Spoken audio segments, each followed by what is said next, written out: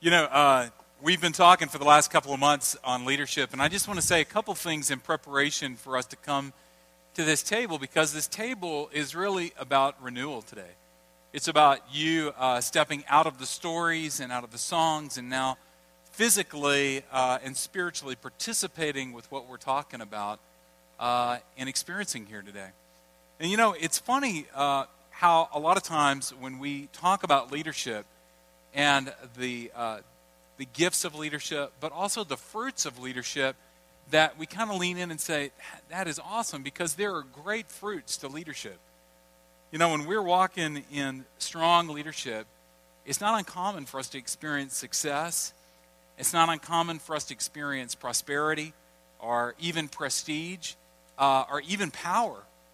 And leadership can bring all these great things into our lives, and these are not bad things. And a lot of times we're celebrated for using gifts of leadership, like we just celebrated Russ. We celebrated what's going on in his life. But I want to warn us, because it's really easy for us to stop there when we think about leadership. Scripture says that we're to be in the world, but not of the world. That if I stop there, then I'm very cultural. I'm very much in tune with the culture that we live in, because even outside the doors of the church and outside the world of our Christian worldview, people would say leadership is good for these things. It brings about change, but it also brings us success and prestige and power. It gives us, certain celebrations and accolades. Those are good things. But if we stop there, then we're no different than those that say we are not connected to Christ. That we've got to literally step out of this small story of leadership, and we got to step into the big story of leadership. And what I mean by that is we need to be incarnational leaders. We need to be people that experience the incarnational presence of God in our lives. It's not only working in us, but through us in our leadership. It's a very common theme in Scripture, because we see that Jesus was incarnational. That he was God who became flesh. That God left heaven and came down and became a man and became incarnate. This is a quote from Leonard Sweet's book, So Beautiful, that he wrote on the church, and he talks about this word incarnation. And he says this, he says, the word incarnation is most familiar to us as a way of describing God's self-portrait in Jesus. God took a nosedive into raw human experience and spoke to us in a language we could all understand. The material language of a human life. The language of a person named Jesus of Nazareth. Because God chose to save the world by participating in his life, incarnation and atonement can never be separated. It's this beautiful picture of how God was not content just to experience and rescue us from a distance, but became man and came and dwelt among us. So because that's true, let's go to John chapter 3, just for a quick look at what this means, that Jesus' incarnation now becomes something that we can participate in. John chapter 3, and we're going to go past that familiar passage, John 3:16, and going down to verse 19. John chapter 3, verse 19. This is the verdict. Light has come into the world. I'm talking about Christ here. But men love darkness instead of light, because their deeds were evil. And everyone who does evil hates the light and will not come into the light, for fear that their deeds will be exposed. So a bright light has come into the world, Christ himself, to expose that all of us are in desperate need of being rescued from ourselves. And it's a painful thing to come to that realization. Everyone who does evil hates the light and will not come into the light, for fear that his deeds will be exposed. But whoever lives by the truth comes into the light. So here's this picture of those of us that have come to the end of ourselves, understanding our need for being rescued, that we come into the truth of what Christ came to do, to give his life as a ransom for many. For what? so that it may be seen plainly that what he has done has been done through God. That God, through the incarnation of Jesus Christ and through his redemptive work on the cross and resurrection, is now working in us in such a way that our lives now are an expression of what God has done and what he's doing. That he's working not only in us, but now he's working through us. And the purpose of our leadership now, the role of leadership, is to step into the big story that God is doing something here. God is doing something. And when we open our life to that reality and work out of that paradigm and step out of the small story, now it's being revealed that what's being done through us is not just us, but it's God himself. It's incarnational. You know, when we listened to Russ, he talked about, studying Russian and then having a desire to go there. Think about the coincidence of that he just happened to be studying that. And then he goes over with a missions trip and he meets his wife and begins to work with MDI and even now working to lead us as a community. It's funny, it's easy for us to look back. Can you do this? Look back years from now and look back 2 or 3 years ago and see where the Lord was working? Can you do that? And can you look back a year ago and see where the Lord was working? To where his hand was moving and putting things together so that certain things would work in such a way that this would happen and then this would happen to get you where you are today. Can you see that? And is it possible that maybe you can see how last month God was working and he was orchestrating things? Have you ever had this happen, that something happened in your life that was so horrific that you looked up to God and you shook your fist and you said, God, why could you let something like this happen in my life? But then 2 years later, you look back and you go, oh, now I see. Okay, that was awkward. But I'm sure there's a purpose to that. Y'all didn't see it in the back.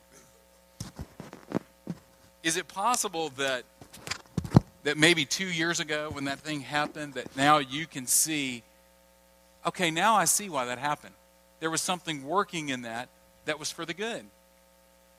That maybe growing in Christ is that time begins to shrink. That I can see it from 2 years ago. I can see it from a year ago. I can see it from 2 months ago. I can see it from a week ago. Maybe I can begin to see it in the now. The doctor put me back in a sling last week because I re-separated my shoulder blade that I broke while trying to learn how to fly in Uganda. And honestly, I pray that you don't pray that I get better. Of course I want to get better, but I would ask that you would pray that I would begin to peer behind the curtain of the mystery of what God is doing in my life. Because I don't want to miss out on that. When he knocked me off that van, it was a profound moment that I thought, man, Lord, thank you for what you're teaching me in this moment. And I thought I'd learned everything I needed to learn through this broken collarbone. Guess what? God said, I'm not done with you yet. And that, as irritating and as painful as that is, I don't want to miss the mystery of what he's working out in my life through this process. I want to try to shrink as much as I can the distance between, yes, Lord, thank you, Lord, I see, Lord. Does that make sense to you? And as leaders, we're to bring that into the right now. I mean, think about what the Lord may be doing in your life right now. If it is true that he's incarnationally working through us so that when we lead, the world sees that it's not us, but it's God working through us. Why does he have you working where you're working right now? Why does he have you unemployed right now? Why does he have you in the arts? Why does he have you celebrating maybe poetry or song or the work of painting or sculpting? Why does he have you as a student going to school? Or maybe at home with kids? Or maybe single? Where is the redemptive work in that? Why does he have you in the marriage that you're in? Or maybe in the neighborhood that you're living in? What is up with that? It was when I was in college, I was dating this girl, and we dated for a couple of years, and we realized this isn't going to last, and so we broke up, but she lived in another town. But what did live in her town was her grandmother, who was like 80 years old, and she lived in a nursing home, and she loved the theater. And after we broke up, I often saw her grandmother with her. And after we broke up, I began to go visit her grandmother and started taking her to all the theatric productions of her college. And I thought nothing about it, she's a nice lady. It was a lot of fun. And what I didn't realize is that at that time, there were some of my friends that were watching this and going, "What are you doing?" I said, "It's no big deal. I'm just, And when I graduated, I asked a couple of my friends if they would continue to go and spend time with this lady that I developed a relationship with. And what was birthed out of that were college students that began to take women from this nursing home to all the plays that the school was doing. Now, I didn't understand that that's what the Lord was doing, but I want to begin to understand that. I want to grow in understanding that incarnationally Christ is working through me. It's not me, it's Christ in me, the hope of glory. Because what is the light?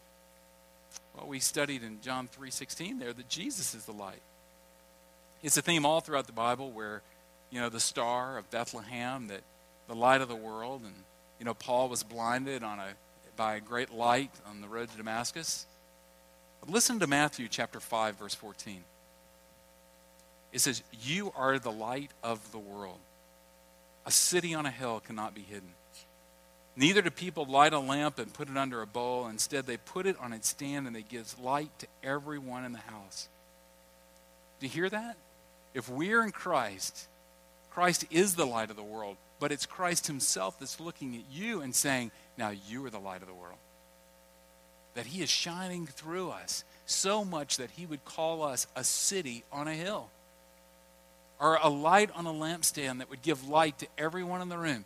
Think and imagine about that. That if you're in Christ this morning, that is true about you, whether you believe it or not. Matter of fact, Scripture says, it goes on to say, the only thing that you can do with your light is only one thing you can do with your light, and that's cover it up.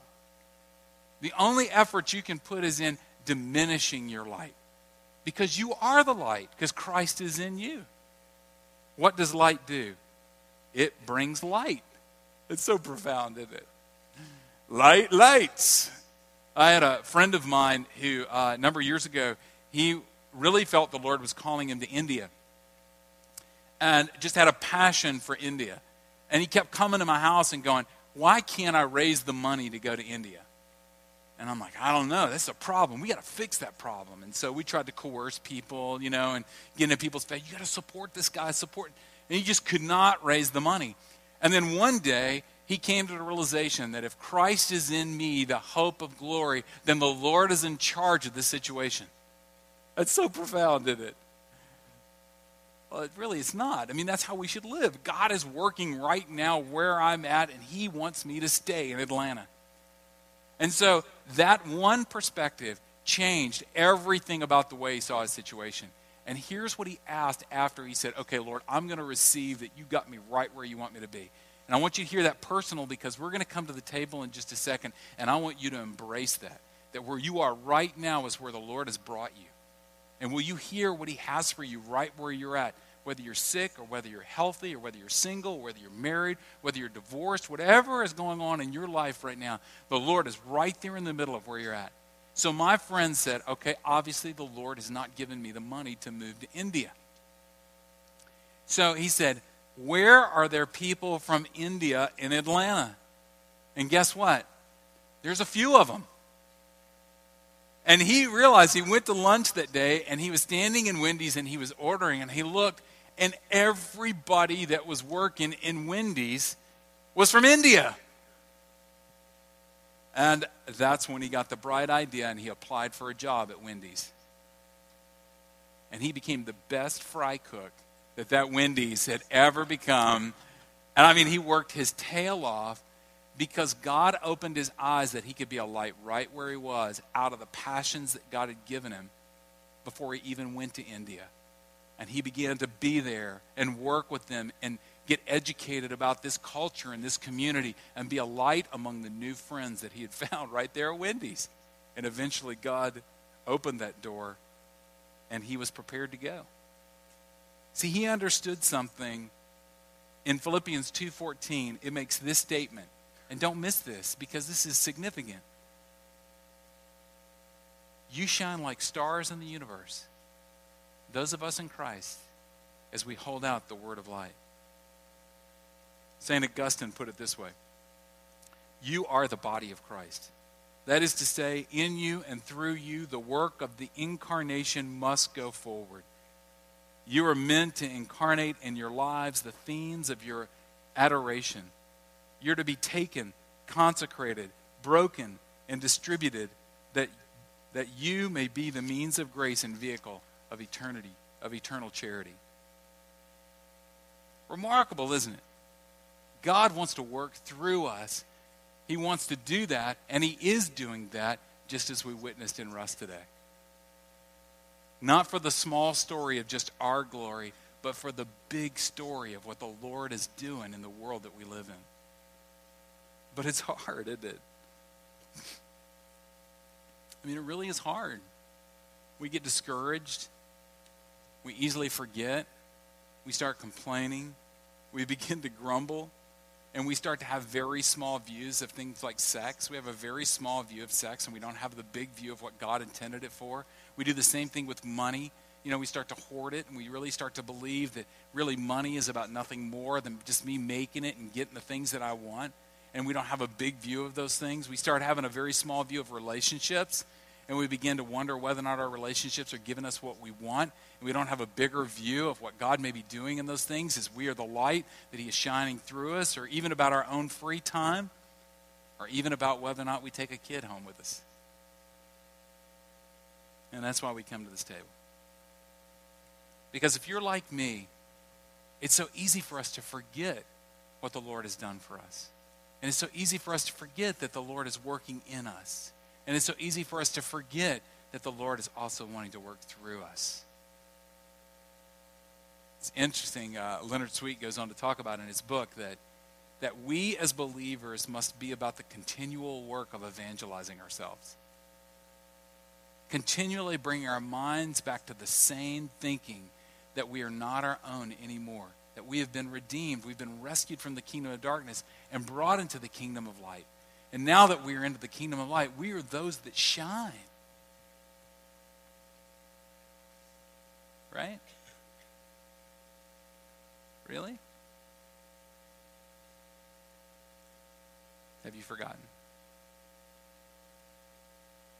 Imagine this many people in this room leaving this building and remembering and believing, we didn't go to church today.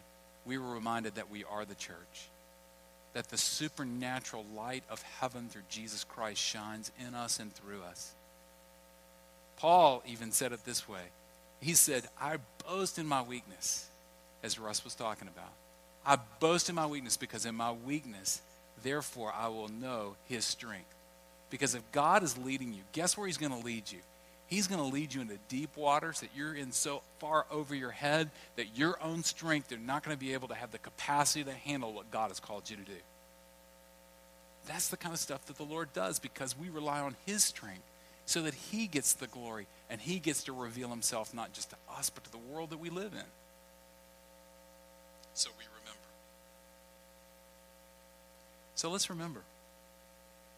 And let me ask you this question, okay? As you get ready to come to this table. Has the Lord got you where you're at? Right where you're at right now. Would you dare to ask the Lord to open your eyes and see all the pieces that have come in place to bring you right where you're at, so that you're ready to receive what he has for you this morning? Are you ready to put down your grumbling and your complaining and your constant fighting to try to change your situation, and just rest in the fact that God's meeting you in your situation right now, right this morning? Would you dare to remember that we weren't made to live in the small story? We're made to live in the big story of what God is doing in his redemptive work in the world that we live in. All right, let's pray. Lord, I thank you that, Lord, you are beautiful in your redemptive work. That you've come and you've rescued us, Father, from ourselves and from the sins that so easily entangle us, and have called us sons and daughters. But Lord, we often live in a very small view of our lives. A small view of the places that you've called us to, and even we find sometimes, even where we're at right now, even the place that we're in today, we grumble and we complain and we even can curse it. And it just closes our eyes to see why you've got us there and what you're doing.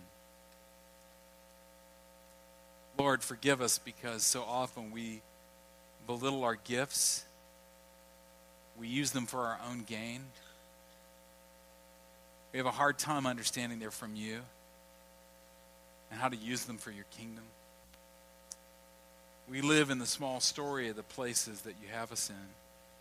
We've forgotten the light of Christ that's in us. As a result, we often hide it from others. We even often hide it from ourselves. And so I pray this morning, Lord, that you would open our eyes and help us to remember what you've done for us through this table. Renew our hearts and restore us back to sane thinking, Lord. And lead us, Lord, that we may be leaders in this community, in our homes, in our relationships, and even in our own hearts. It's in Christ's name we pray. Amen.